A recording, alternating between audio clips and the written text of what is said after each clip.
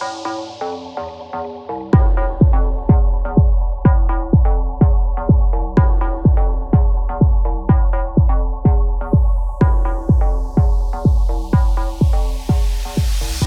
loves, let me ask you something. Are you ready to dive deep?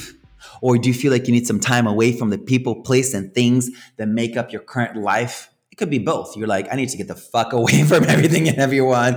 And I'm also ready to take my spiritual path to the next degree, honey. Okay? Regardless of what it is, I got you. There's two legendary, amazing, delicious opportunities for us to practice together in person this year. The first one is at the iconic Omega Institute in New York, upstate New York. And the second one is in Mykonos, Greece, honey. And both of these retreats are going to be a combination of the spiritual dance practice, also known as the SA method, also known as the spiritual workout, and Dharma talks. So let me break this down for you. The SA method, for those of you who are like, what the fuck is that? Is a practice. It's an experience. It's a performance art healing experience that I created that combines ecstatic dance, meditation, breath work, and mantra. And these four practices are here to activate, amplify, and energize the four qualities in your heart, according to Buddhist psychology, which are love, compassion, joy, and wisdom. So during the retreat, and upstate New York is 6 days, 5 nights, and Greece is 8 days, 7 nights. I'm going to tell you more about this in a second. But during the retreat, we're going to dance twice a day, okay? And dance as much as you want, move as much as you want. But the whole purpose of the movement is for you to actualize what you learned during the theory part, where we're going to sit around and I'm going to explain to you through my interpretation and my understanding, my studies of Buddhist psychology. I'm going to give you all that I know during that dedicated, retreat time away from the people, place, and things that make up your current experience. You're going to be devoted towards your heart, towards your liberation. Therefore, you're going to be able to then actualize that which you learned during theory in the dance floor, and then you're going to be able to bring that all back into your life once you leave the retreat. Going to retreat has been one of the best things that I've ever done for myself. It has changed my life. And you've heard, if you're a listener, an avid listener to the podcast, you've heard me talk about going on retreats over and over again. If you've read my books, you know that going on spiritual retreats is how we take our practice to the next level. Oftentimes, we do need to take time away from people, place, and things that make up our current life in order for us to truly discover who are we really and what is it that I want to do in my life. And maybe you're like, I already know who I am and I'm already happy with what I'm doing in my life, but you want to actually bring more joy, more bliss. You actually want to be happier, more playful, more lightheartedness into your life. These retreats are for you. You can either come to one or you can come to both. It doesn't matter. The point of the SA method, the spiritual workout, the spiritual dance practice is for us to say fuck off to people that says that when you are a disciplined spiritual practitioner, you become more serious. That is a lie. Okay. The truth is, the deeper you become, the deeper you enter into the spiritual path, and the more you're disciplined about your spiritual liberation, the more playful and lighthearted and more smiles and more humor and more laughter your life becomes filled with. Okay. So click the links in the show notes, and I hope to see you in upstate New York at the iconic, legendary Omega Institute. Let me tell you the dates. Upstate New York is June 19th through the 24th, okay? And Greece is October 8th through October 15th, okay? And if you have any questions or concerns about the retreats, when you click the link in the show notes, or so you can visit my Instagram bio or my TikTok bio to get all the details for the retreats. If you have questions, just go onto the retreats website and click over there to find out how you can talk to the retreat producers. They're both amazing powerhouse companies that are producing my retreats. They'll be able to help you with anything you need, okay? I love you all so much, and I cannot wait to practice with you and get free with you. Love you. Peace.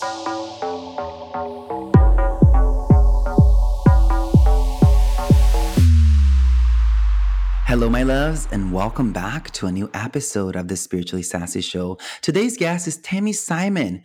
Tami is the founder of Sounds True, North America's leading publisher of spoken word spiritual teachings. And by the way, Sounds True published my second book, Spiritually Sassy. Tami is also the host of the popular Sounds True podcast called Insights at the Edge, which has now been downloaded more than 20 million times. She's also the founder of the new Sounds True Foundation, which is dedicated to bringing spiritual education to communities in need. Well. Oh my goodness. We have the legendary Tami Simon in the house today. Welcome to the show, my love. Hi.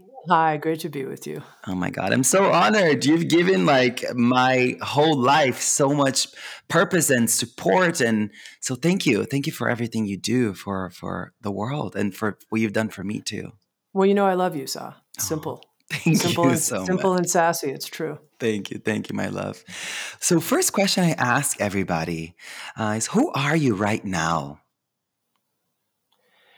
A cauldron of different kinds of forces that express itself at the moment as a type of peripatetic fountain. It's not necessarily a big open flowing fountain, but Mm, yet there is fountainous energy mm, pouring out of me to others. oof. Wow. Beautiful. What is that word though? Patipata? Peripatetic, what Yeah. that meant to me was kind of like, it's not, like sometimes when I sit and I check in inside and I'm like Hmm. checking into the flows, it feels like there's this incredible free energy that's just smooth and flowing. And peripatetic is more like a little more stuttery. And Hmm. it may be because I had a cup of very strong chai from Mm. our local tea house, and it's a little bit high petrol, and I think it created a certain, quality. Good. Oh my goodness. I stopped drinking coffee, so I'm drinking chai now, and a combination of these adaptogenic mushrooms with masala, chai in it, and with walnut milk. Walnut milk. Yeah. That sounds good. A little honey, a little ghee, a little coconut oil, stirred up with the little, I don't know what that thing is called, the little Frother? frother. Yeah. And there it is. And it's just amazing. Um, so, para what? What is that word again? I need to remember it. It's just it kind of, it's one of those great words that sounds like the word itself. Peripatetic. Peripatetic. Okay, cool. Enough with that word. Thank you. So let's talk about what got you into spiritual publishing. Like, and I know it happened at such a young age, and it was just kind of like, was it through a mystical experience? Did you get like an apparition and said, Tami, you need to start this legendary publishing house and explore spirituality? Or was it just kind of like you're reading a book and you said, hey, I want to do that too? Yeah, well, there's a lot of different ways to answer that question. I'll try just a couple. One Hmm. is that there isn't that much I care about really, except deep spiritual insight and how it can be poured out in a way to create healing for people and for our human species. Like, that's really Mm, what I care about. So there isn't really anything else I could do with myself because nothing else gets me out of bed in the morning. Like, mhm, I wouldn't do it.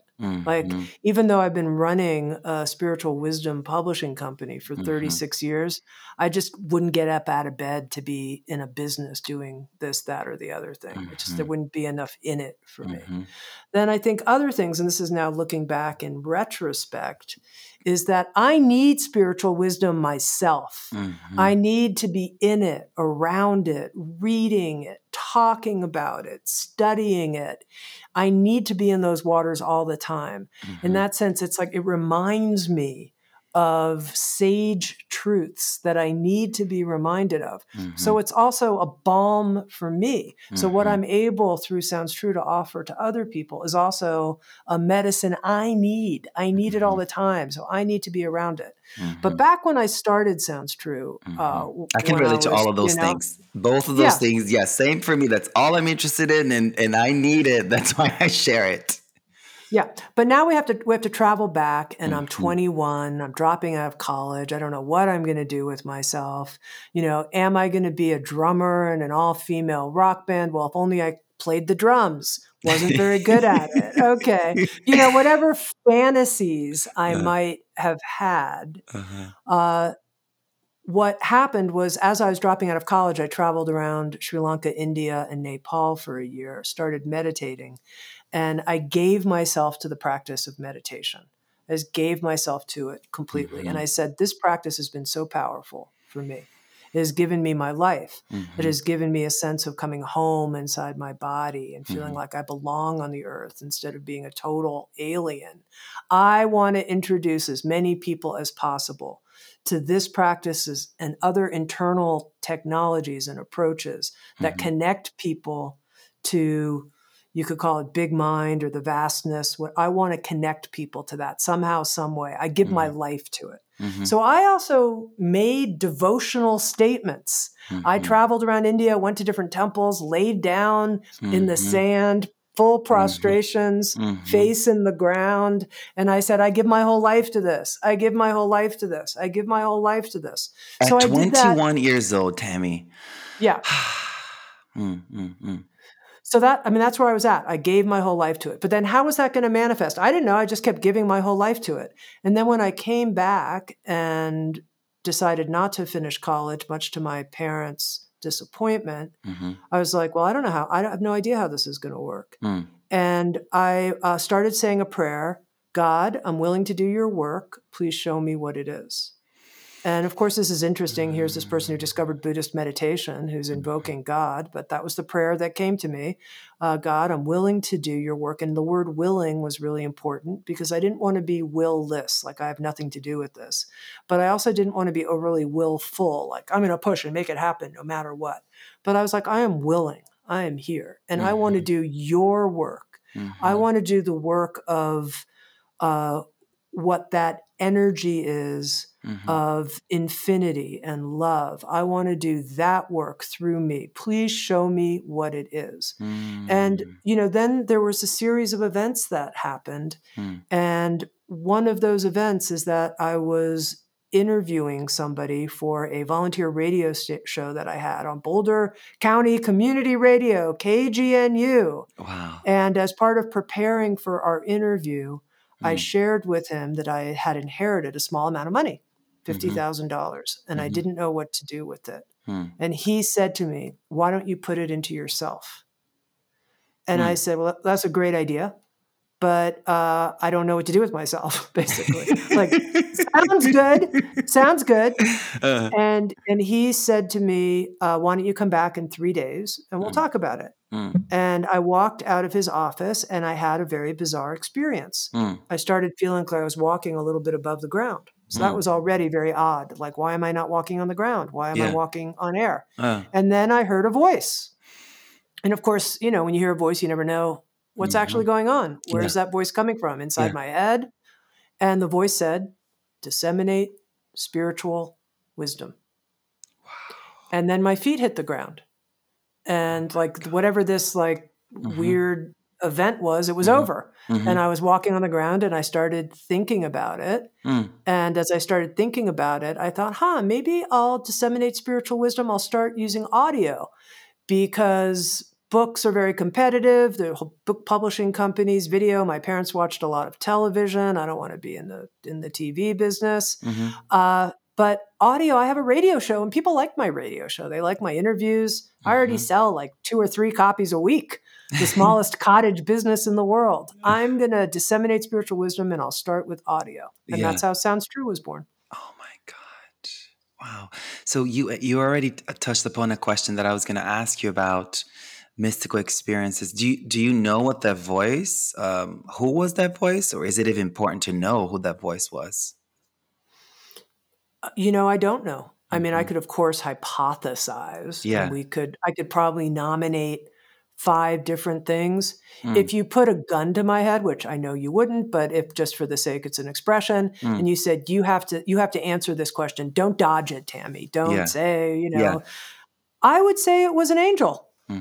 And it was a kind of guardian angel Mm, of my incarnation that was mm, trying to help me and hmm. respond to my sincere prayer. Mm, So now, what is an angel? Now that gets into an interesting question, hmm. because what is that? Hmm. And I think that's some kind of intelligence that's in a dimension that we can't see. And I think there are all kinds of celestial intelligences surrounding Hmm. all of us all the time, but Hmm. we're not attuned to them. Hmm. And so I think it was an intelligence. Hmm. I love that. And lately I've been so a story started the someone was telling me on the podcast about how Michael Jackson makes his work. It's like a selfless act of service. That's why he's always so inspired and so creative, something like that. And something about like God being in a room when you're selfless. So I love that you were walking around these extremely powerful places in the East where you know thousands and millions of people at this point have gone and have blessed it and have prayed in there, have done all these beautiful prostrations and accumulated a lot of merit. So these are supercharged places. It's like you put an intention in that place. It's gone out to the megaphone, into the ethers across all planes of existence. That's how I see it. Yeah, Um, so you going out there and saying these and speaking out these prayers, and then the prayers were so altruistic, they were so selfless in nature. That's why I believe from just from having these conversations and having these conversations right now, that then you have the support of the unseen world. You have the support of the celestial realm when our mission has become greater than just my needs, my life, me. Let me do something that would yeah. have this greater impact. Yeah, and I mean, the other thing I think is that you don't have to go to India, you don't have to go to any special anywhere. That's right. You can be sitting on the toilet. It doesn't matter. The thing that matters is your sincerity, Mm, the depth of your sincerity, the mm, depth of it. mm-hmm. And I also think that each one of us, by being a human, we want to give to each other. Mm-hmm. That's how we're built. Mm-hmm. We are built to Mm-hmm. share our love. Mm-hmm. That's it. We're built that way. Mm-hmm. So when you touch in deep into your own sincerity, you touch into that part of you that really wants to give to other Mm-hmm. people. I love that. One thing I've been speaking about lately too, it's like we have this fundamental need to be liberated and to contribute. And the depth of our contribution is directly linked to the depth of our liberation. And that liberation comes from the sincerity of wanting to be better person, of wanting to be a better version of ourselves, and wanting to sort of surrender and merge and dance with the unseen world and say, there's more to life than I know, and there's more to reality than I can see with the eyes in my face. And the sincerity and that groundlessness that it is to kind of walk in the dark in the unseen world. Then it cracks open your heart, and then you open up to this fountain of love, compassion, joy, wisdom. The next thing you know, you're smiling at a stranger. You're donating money. You're spending time in a shelter. It's just kind of like opens you up. Free people set other people free. Yes. Oh my God. Yes. Free people send them to me for free. I mean, you must have all the most clear one-liners out of anyone I know because You you are. can you can have all of them, Si. You take them and run. Listen, tell me about India a little bit more. Were you out when you traveled to India? Uh, let's go back. Have to. Yeah. Let's see. Yeah. Yeah. I had already fallen in love at college in my sophomore year with a woman, Mm-hmm. and had declared that and told my family and brought her home to meet my mom and Hmm. all of that. Yeah. Before I went. Yeah. How were your And parents before we get into uh, India again? yeah. Yeah. Sure. Well, My mother was like, I always knew there was something different about you. And I was Mm. like, it goes a lot deeper than just being a lesbian, Mom. There's a lot here. You really want to know all the things that are different about me. But, I think Yeah. it gave her something that she could like put a frame around to Uh-huh. understand like Yeah. why she found me so, alien really Mm-hmm. to, in so many ways. Yeah. So I think she felt good, like it was kind of something she could hang her hat on. Like, okay, now I understand why my daughter is the way Mm-hmm. she is. Mm-hmm. But there wasn't really a whole lot of judgment. And interestingly, Mm. in terms of my family, it was a lot harder to drop out of college than it was to come out as a lesbian. Really? Like for Wow. them, coming out as a lesbian, okay, we can accommodate that. But you were so academically in their view, gifted. And for me to say I'm going to walk away, and also I think for my mother, she always wanted to go to college, like a liberal arts college, but there wasn't enough Mm. money in her family. Yeah. There were 4 kids, and they sent her brother to dental school, and there wasn't any money left for her. So Mm-hmm. for me to walk away from all that because I discovered meditation Mm-hmm. and didn't want to get an academic degree in a Yeah. religious studies department. They could not. That it's like that's your ticket. That's your Mm-hmm. ticket to the whole rest of your life. How could you walk away from that? Wow. And I was like, well, wherever I'm going, that's not the ticket they're going to need. Not where I'm going. Not Mm. where I'm going. But they Wow. couldn't. They couldn't understand that. It was really devastating for them, and that was Mm-hmm. hard. Mm-hmm. Wow. That's so interesting. Oh my goodness. You've done all of it so young. Wow. It just amazes me in the most beautiful, like, wow, it's possible. It's really possible. What was interesting is I wasn't really trying. Do you know Yeah. what I mean? Like I wasn't like trying to do something. I was like literally just trying to find my way. Yeah. And in the academic world, I was just like I would write papers on books by mystics, Mm-hmm. and the teacher would say that I had like didn't understand what or something because I wasn't able to speak academic speak. I Mm-hmm. wanted because we're talking about uh, mystical revelations. And I was like, don't you want to know what's happening inside my experience? They're like, no, actually, there's no room for personal voice in academia. You have to like give an analysis of this. Wow. And I was just like, no mystic worth their salt would get a degree like this. No, I'm out of there. So it was Mm. really, there was this drive in me, Mm-hmm. which was simply to be true to myself, quite Mm-hmm. honestly, Mm-hmm. to be a person I could live with. Mm-hmm. Mm-hmm. So in some ways, it wasn't that easy for me. Yeah. I mean, it was hard. It was hard. Yeah. Mm. Wow, I love that. The interest in mysticism has always been like in the background of my mind. It wasn't until I left fashion and got, you know, really, really severely debilitated by suicidal ideation that I was like, I need to go find help. And that's when I had the audacity of boarding a plane to India. Yeah, How audacious! I just got debilitated earlier than you did. Now, tell me more about India. What Sure. else was like eye opening for you? And guys, the reason why I ask about India is just because it's a kind of a place where the veil is so thin. So it's not that we need to go to India to experience these experiences that Tami shares, that I've shared. It's just there's something about listening to these kinds of stories and then sort of like making we're receiving these imprints. It's like mystical imprints. So our baseline changes. We start to see ourselves in the world a little bit different.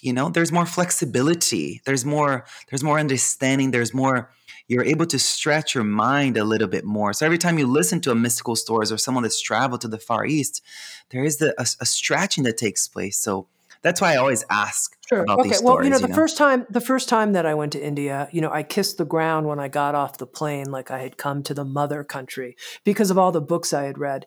And after going to India 3, 4, 5 times, when I went, at the fifth time, I was like, I never need to come here again. There isn't anything in this land and in this environment that's not in me. That's Mm, always available in my experience. So it was a journey that I took. And I went from that first kind of romantic place, that stepping on the land itself, mhm. let alone bathing in the rivers and things like that, was Yeah. going to transform me. Mhm. But the real, I think, a highlight of the trip was when I discovered Vipassana meditation. And I went on these 10-day meditation retreats with a teacher named Goenka, who was from Burma. You sat And with he taught, Goenka?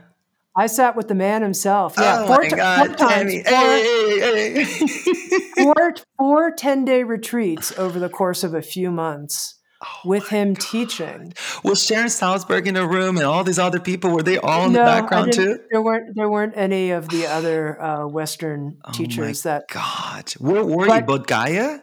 no, he was at his center in Igatpuri, and so I did.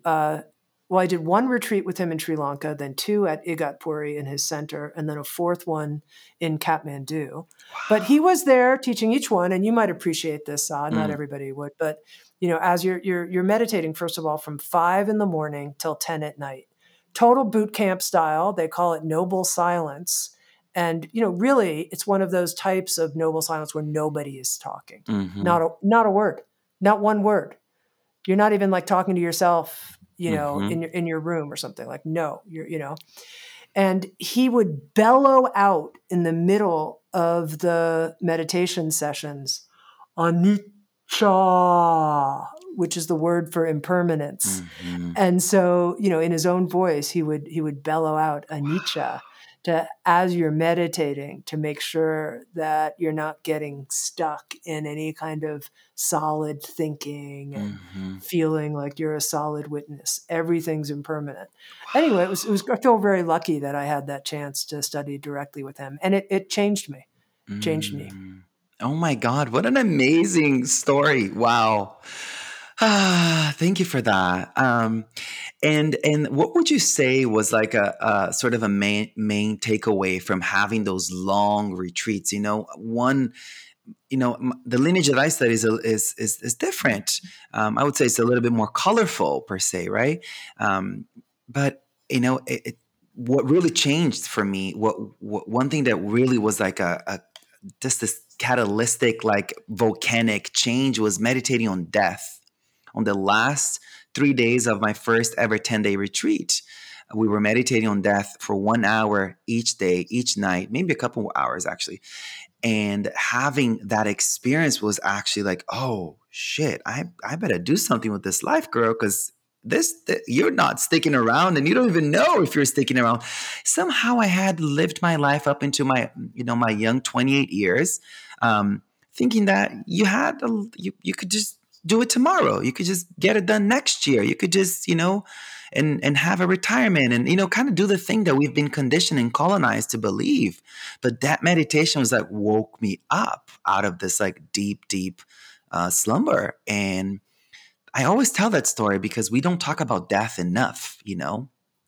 Hmm. So what was it for you? Like one main sort of, I mean, permanence, you said it, but is there another one, like another piece of something that you've carried with you up until now that's kind of Yeah. always with you? Well, I feel like I need to share just briefly in the 10-day retreat context how they teach Mm, Vipassana insight mhm, meditation.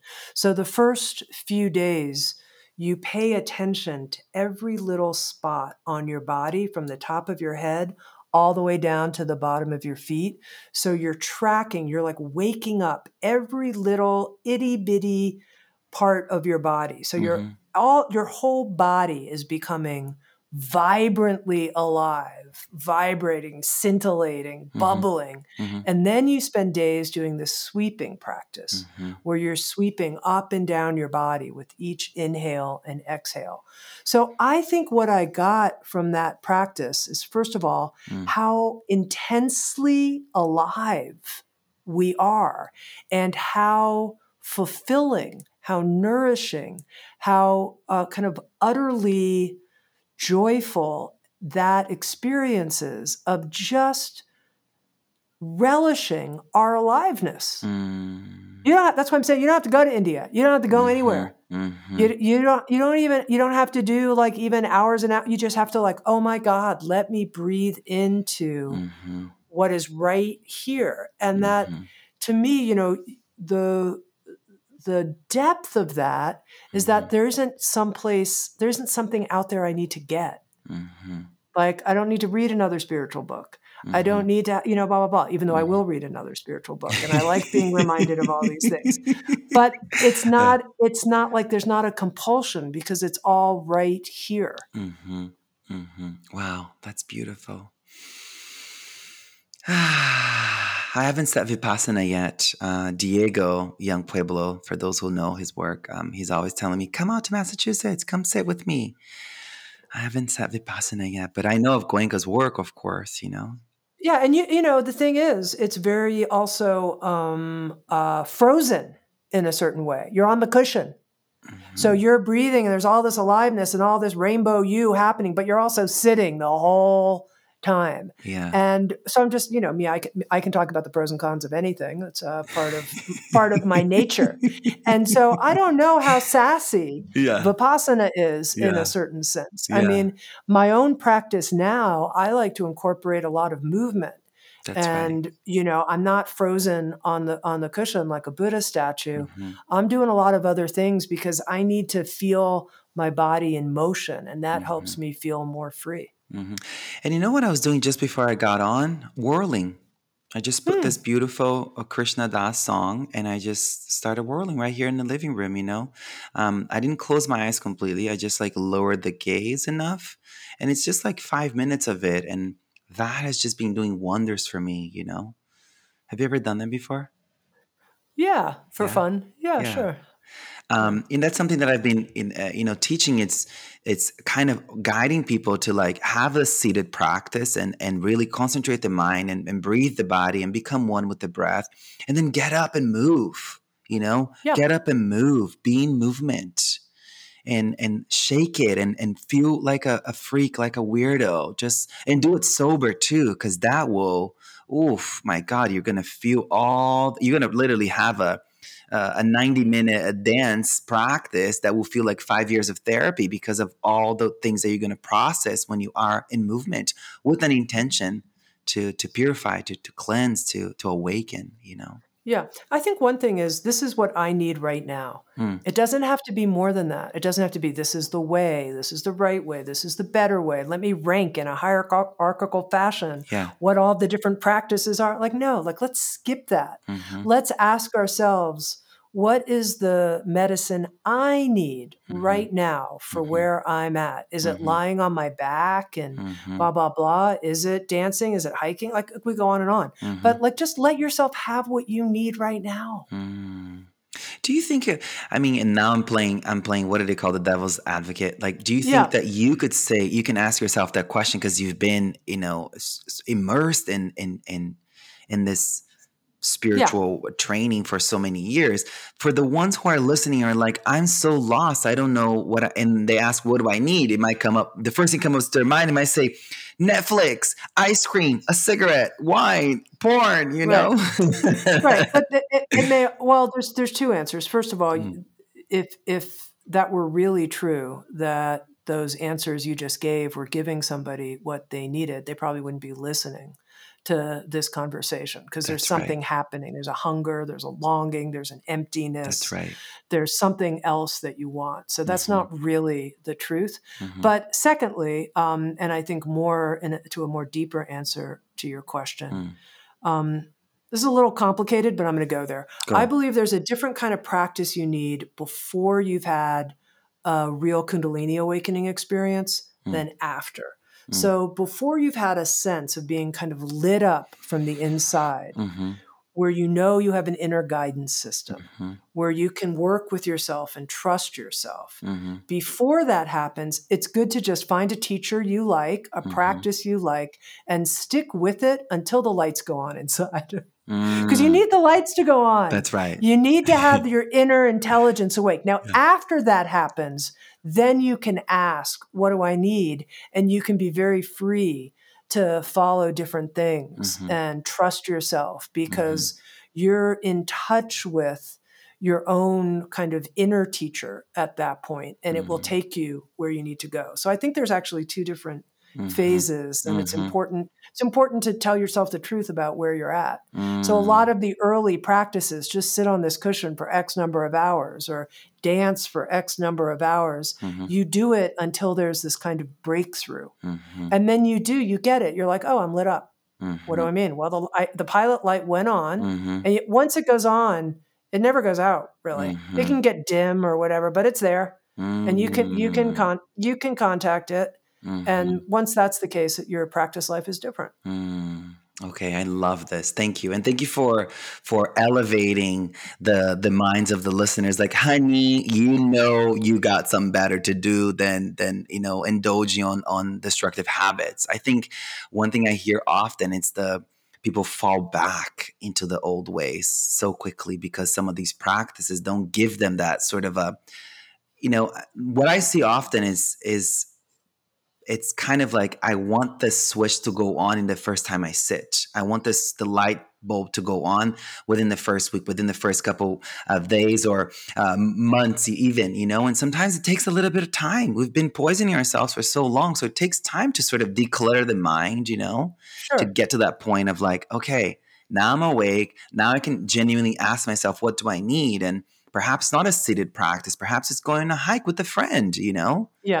or Yeah. dancing or cooking, whatever it may Well, I be. mean, asking for immediate results is just unrealistic. That would be like me saying, I feel really creaky, which happened to me at first during the pandemic. Mm, I'm going to start working with a trainer and I want to have an immediate transformation.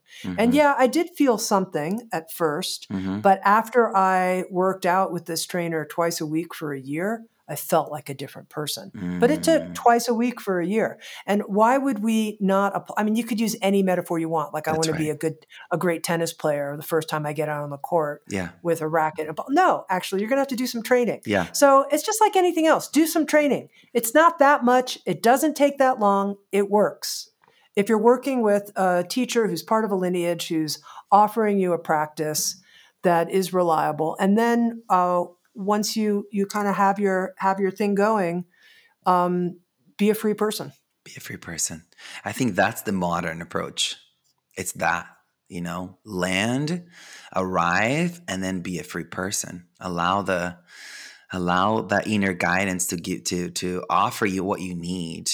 I want to ask you about running a business with integrity and the challenges that it comes, right? With Sure. doing something so big and helping so many people and sticking with like we're here to serve sentient beings and there's a caliber of depth that we require. Tell me more about this for Well, people first, who are yeah, listening wanting to sure. start a business. Sure. Well, um, first of all, each one of us has the challenge of living our lives with integrity. Each one of us, regardless of what you're doing. that's Are right. you in integrity with your body? Start there. Mm, Yes or no? There's so much there. What you're putting into it every day. that's Are right. you getting the rest that you need? Like, Hmm. just tell yourself the truth. How are you and your body doing? Just start there, because no one else is going to Hmm. take care of your body if you don't. It's your Oof. responsibility. You know what I Oof. mean? So that's the first place. Then, how about being in integrity with the people that you live with or are responsible for? What about right there, your next kind of intimate circle? Hmm. So Hmm. each one of us has this, and it's hard.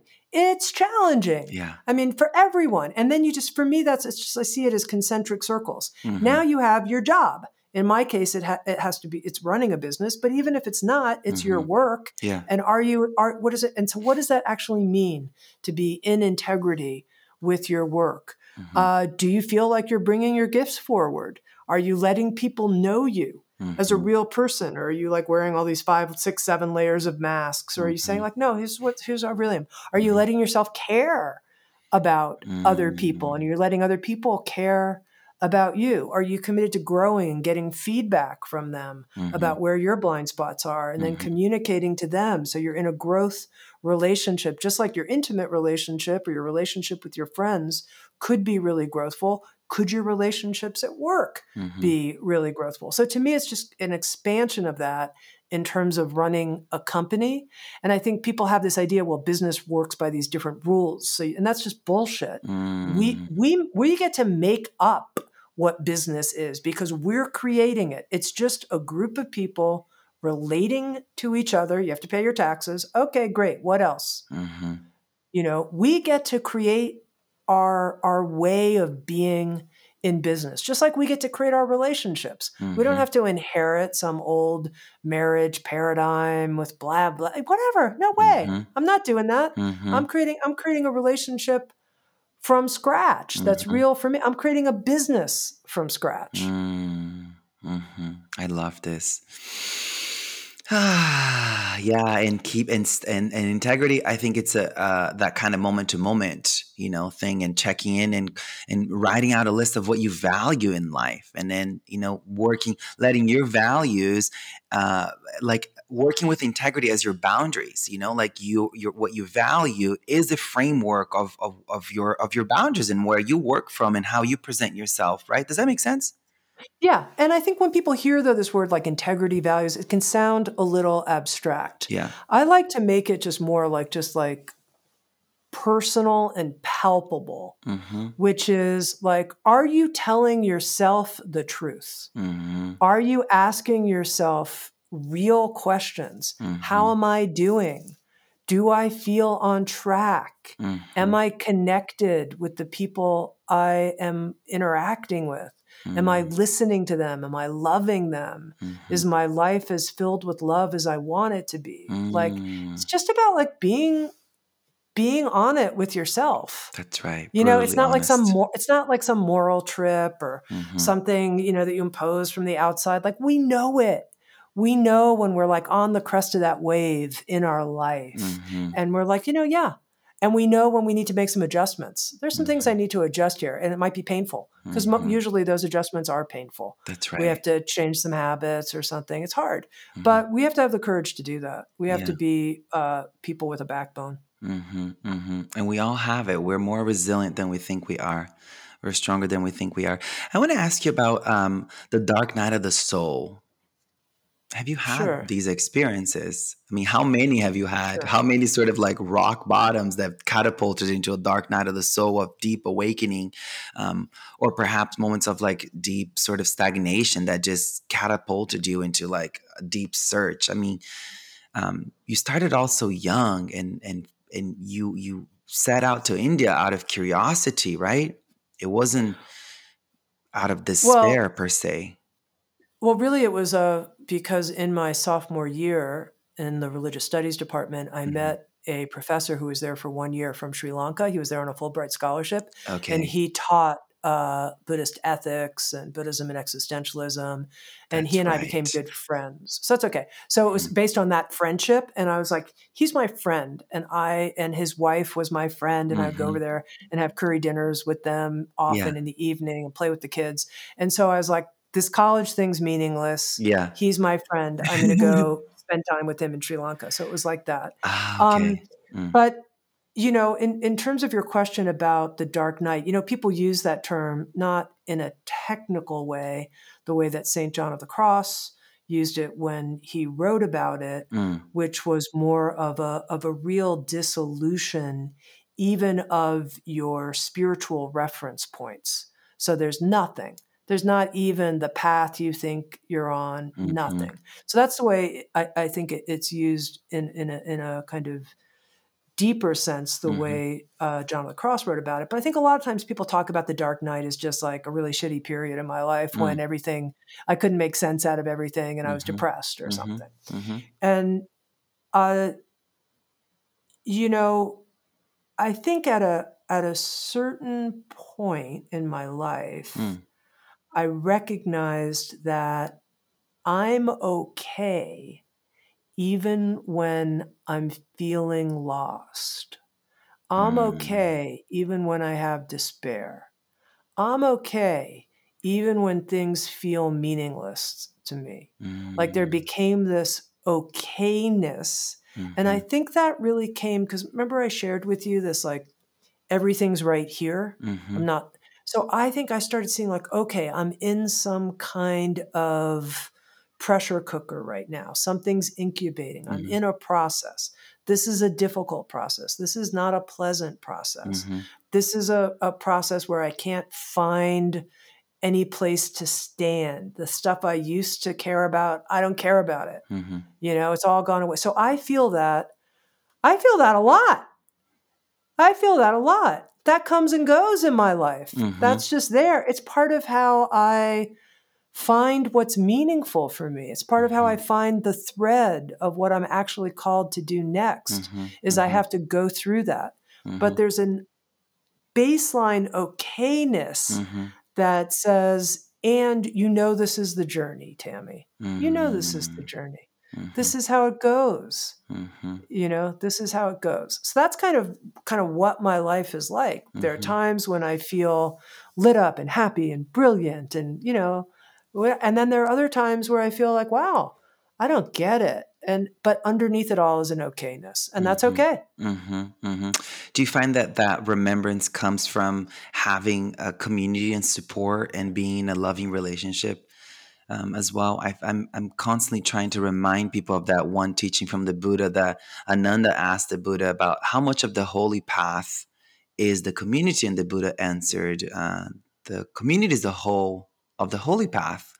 And so often I hear from people saying that they feel so lost, they feel so lonely, they just are having their spiritual awakening, their lives are changed, they don't want to be in this job anymore, they don't want to be with these friends, and they're just kind of having this kind of massive disillusion of everything that they thought about themselves and the world, and then they feel so alone, And I find that in the moments where I am in similar space to you, days that I'm lit, sassy as fuck, and there are days that I'm just like not, Even before we got on the record, I was sharing with you my existential philosophical questions I'm having right now in my own life. And earlier today I was talking to my sister who's in Florida, and then this morning talking to my partner. So having the community has been such an enormous spiritual friends I can rely on to remind me that I'm okay, despite of anything that's happening. Circumstances don't can't clutter that okayness, can't delete that okayness, which is our basic goodness. Well, let me tell you a story, Sa. I Please. went out to dinner with two good friends. Julie and I, my wife and I, went out to dinner with two good friends Mm, on just a couple nights ago.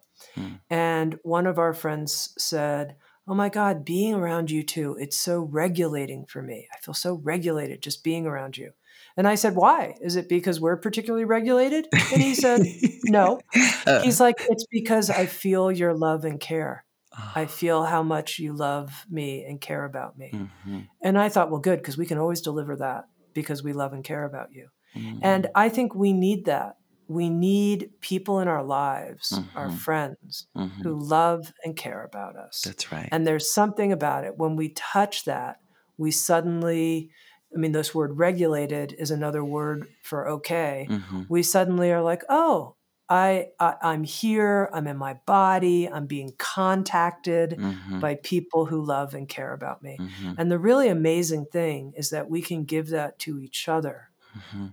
all the time. That's right. It's a really simple gift we can give in all of our interactions with each other, is Mhm. just to take those extra moments to express our love and care and to feel it for the people that are in our life. I love that. And you do have that presence too, Tammy. I do. Even through the screen, I've never met you in person, but you do have that ability to really. It's like everything's gonna be okay, Sa. That's just what's being communicated non-verbally. That's how I'm. That's how I'm feeling. And I was Yeah. sharing this with Marianne Willinson earlier on the podcast. I interviewed her earlier this morning. And I was sharing that, even when she was on those presidential debates, it wasn't so much about what she was saying. It was more about this like nonverbal transmission that was coming through the screen. And I feel the same experience with you Mhm. too. Well, actually, I think we're all always transmitting our Hmm. deepest state of being to Hmm. each other. That's That's actually right. what's going on. We use Yeah. all these words and we tell these Yeah. stories and, we're cool or we're not cool or whatever. But Yeah. our actual vibratory state of being is always being transmitted and communicated to each other. Hmm. So if we've discovered something like basic trust, Hmm. a basic trust, which is what okayness is. Hmm. A basic trust in being. Mm, People feel that, hmm. like, oh, life is trustworthy. That's right. This difficult journey I'm on, Mm. I can trust it. I have my path, its winding ways, its weird turns. I can trust it. So, yeah, basic trust is a powerful thing to discover, and then other people feel it in our presence. I never heard about the basic trust. I never heard it like that.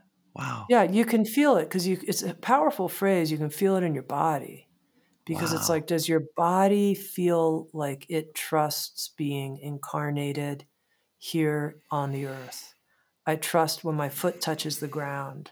I can feel that sense of I trust the earth. I'm here. I'm part of it. I'm connected. Oh my God. This is the highest truth right here. Oh my God. Full stop. Oh my God. Well, Basic right here, trust. can we trust the chair that we're sitting on? Can Yeah. we? And because you can feel it, it's a sense of feeling dropped, Hmm.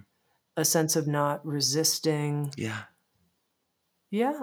Wow. Basic trust. Thank you for this. This is the high, the most high, the delicious nectar of years of you know diligent practice. Thank you for that. The basic trust.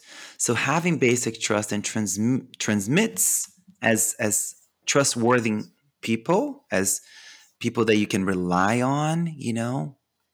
Wow, I love this so much. Thank you, Tammy. Now, speaking about trust, then it comes up for me forgiveness. It's something that I talk to every guest on the show. It's something that I think it's so misunderstood, and some aspects of the healing trauma and spiritual transformation work, kind of forgiveness, kind of sometimes gets a bad rap. So, would love to hear your perspective on forgiveness and how has forgiveness kind of like played a role in your life. I mean, my whole game has been around being just tremendously harsh with myself and so critical of myself, and so much so that I would even contemplate: should I live? Is it worth? Am I worth living? So self forgiveness has played a massive role when the right person asks me, and I say the right one when I think when I can open that door of trust, with someone vulnerable. What set you off on the path was a lack of forgiveness, was my inability to be okay with who I am and to be okay with the kind of life that I've lived.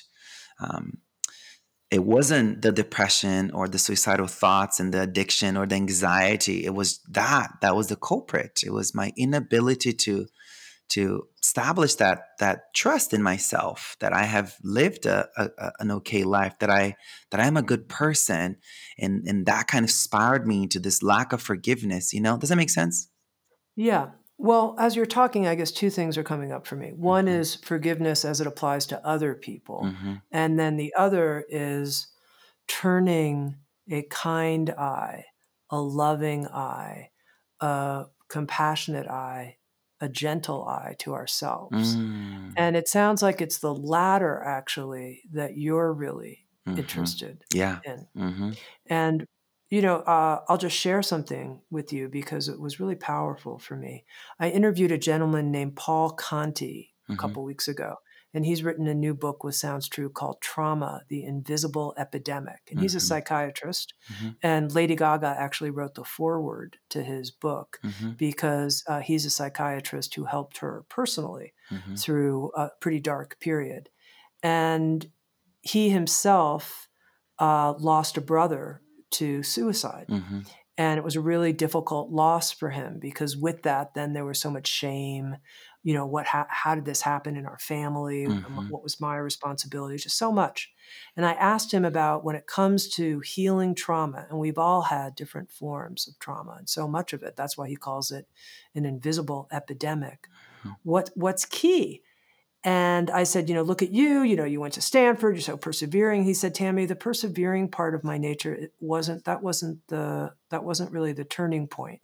He's like, whether it was working through my own trauma or working with all of the patients I've worked with, it's when we learn to be compassionate towards ourselves, Mm-hmm. that's what makes all the difference. Mm-hmm. And so I think it's a turn that we each get to choose. I think it's a choice that we can each make. And it's a choice where we say, I'm going to treat myself the way I would treat a friend, the way I would treat anybody that was dear. I'm Mhm. going to bring that same kind of love and compassion that I would bring to someone else.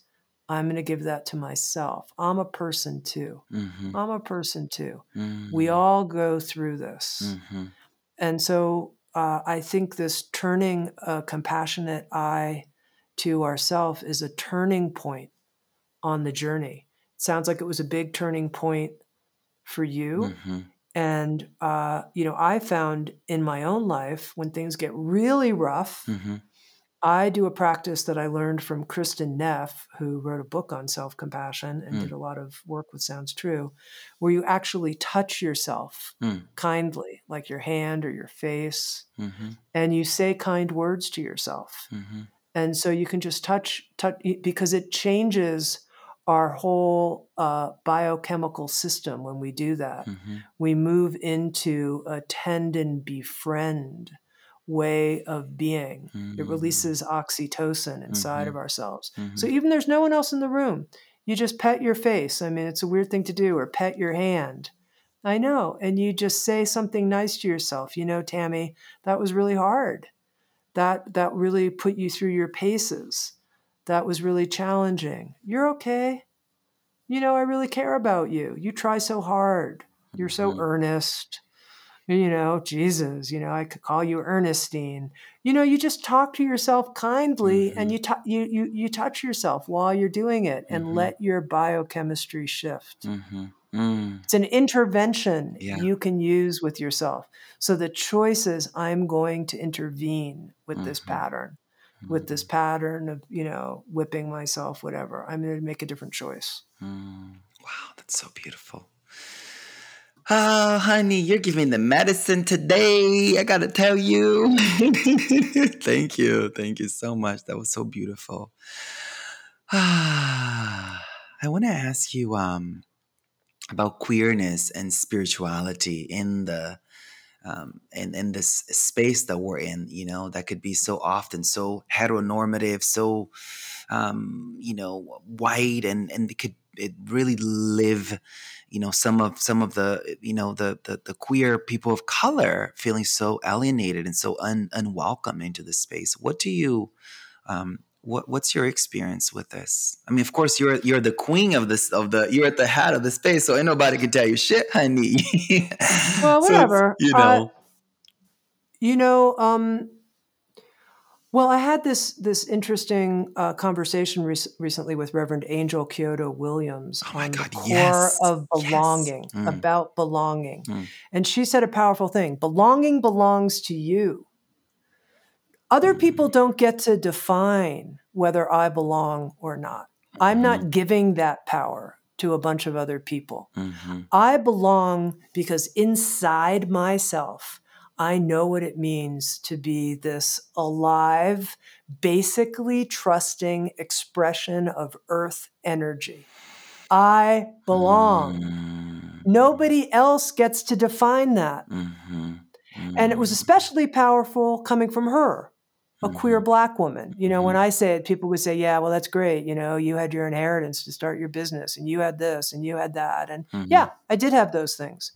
And, when I started Sounds True, mhm, there weren't businesses that were operating on multiple bottom lines. And, mhm, there, whatever. I just said, I'm going to make this up. mhm, And we get to make it up. mhm. What's multiple bottom lines? What does that mean? Oh, multiple bottom lines means we're not just trying to make money. We're trying to have a certain kind of culture that values personal growth. And we're also trying to change the world all at the same time.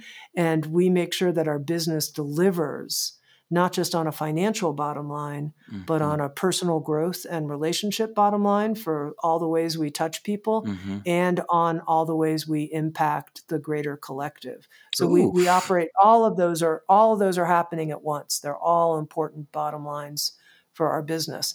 And I mean, I just made that up. I just Mhm, made that up when I was 21 years old. This was way before people were talking about people, planet. Mm-hmm. I just made it up because I was like, what am I doing here? Mm-hmm. What am I doing here? Mm. And so, as a queer practitioner, I was like, what am I doing here? I Mm-hmm. don't relate to this. I don't relate to that. Mm-hmm. Okay, what do I relate to? Mm-hmm. And I'll tell the truth about that. I relate to these energy flows and stuff. Okay, that's what I'll talk about. Mm-hmm. Wow. That's incredible. Oh my goodness. Thank you. Thank you for illuminating so much today. Ah, wow, Tammy. What a joy. Okay, last question. What does it mean to be spiritually sassy to you? Of course, we see you as spiritually sassy naturally, and you have like given your stamp of approval for this word to even exist. Okay, I'll tell you, this Hmm. is really going to be odd for you. Yeah. Okay. Sometimes when I'm trying to see like how much sass does this person have, spiritual sass, how much? I do a weird little visualization. Uh, So this is very weird. I imagine that we're playing baseball. What? Okay, we're playing baseball. And this person is up at the mound. okay. What do they do? How do they use their hips? Ooh, how do they hold their bat? How do they like the ball comes at them and all they have to do is wink and they hit the ball out of the park with they just winked. That's all they Oh did. Or my they God. just moved their little nose back and forth, Uh, Or maybe they just decided to like show their ass or something. Like, what is the dance you do when you go mm, up to bat? And how much power does it emit from it? And so, of course, what the hell's Tammy doing playing baseball with all this? But it's just this idea that we each have like mhm, all of this capacity mhm, inside of ourselves, and we each mhm, have our move. mhm, We have our little strange move, and mhm, you can feel it because you know someone who has a lot of spiritual sassiness. When mhm. they get up to the plate, they always hit the ball, and they don't even have to use very many muscles in their body to do it. Wow, I have not heard a sing. This is the first time ever I'm hearing that. Thank you. Oh my God, so illuminating, so inspiring. Thank you, Tammy. Thank you Yeah, so much. fun to talk to you. Yeah, Fun to thank you talk to so you. Thank much. you. And so, where can we find you? Come to soundstrue.com. Check out the Insights at the Edge podcast. There's more than 600 of them and all the programs we've created. Check out the Inner MBA, which is a training program for people in business Mm-hmm, to lead business with their hearts and souls fully intact. mm-hmm. And yeah, and you can find Sa's book. It Sounds True too. It's great to be your publisher. That's right. Thank you so much for everything. Wow. Thank you. Yeah, Thank thank you. you. Okay, lots of love. I'm Sada Simone, and you've been listening to the Spiritually Sassy Show. If you haven't yet, go to Apple Podcasts and subscribe, rate, and review this podcast. And join me next Sunday for another Spiritually Sassy conversation. Thank you so much for listening, and I love you.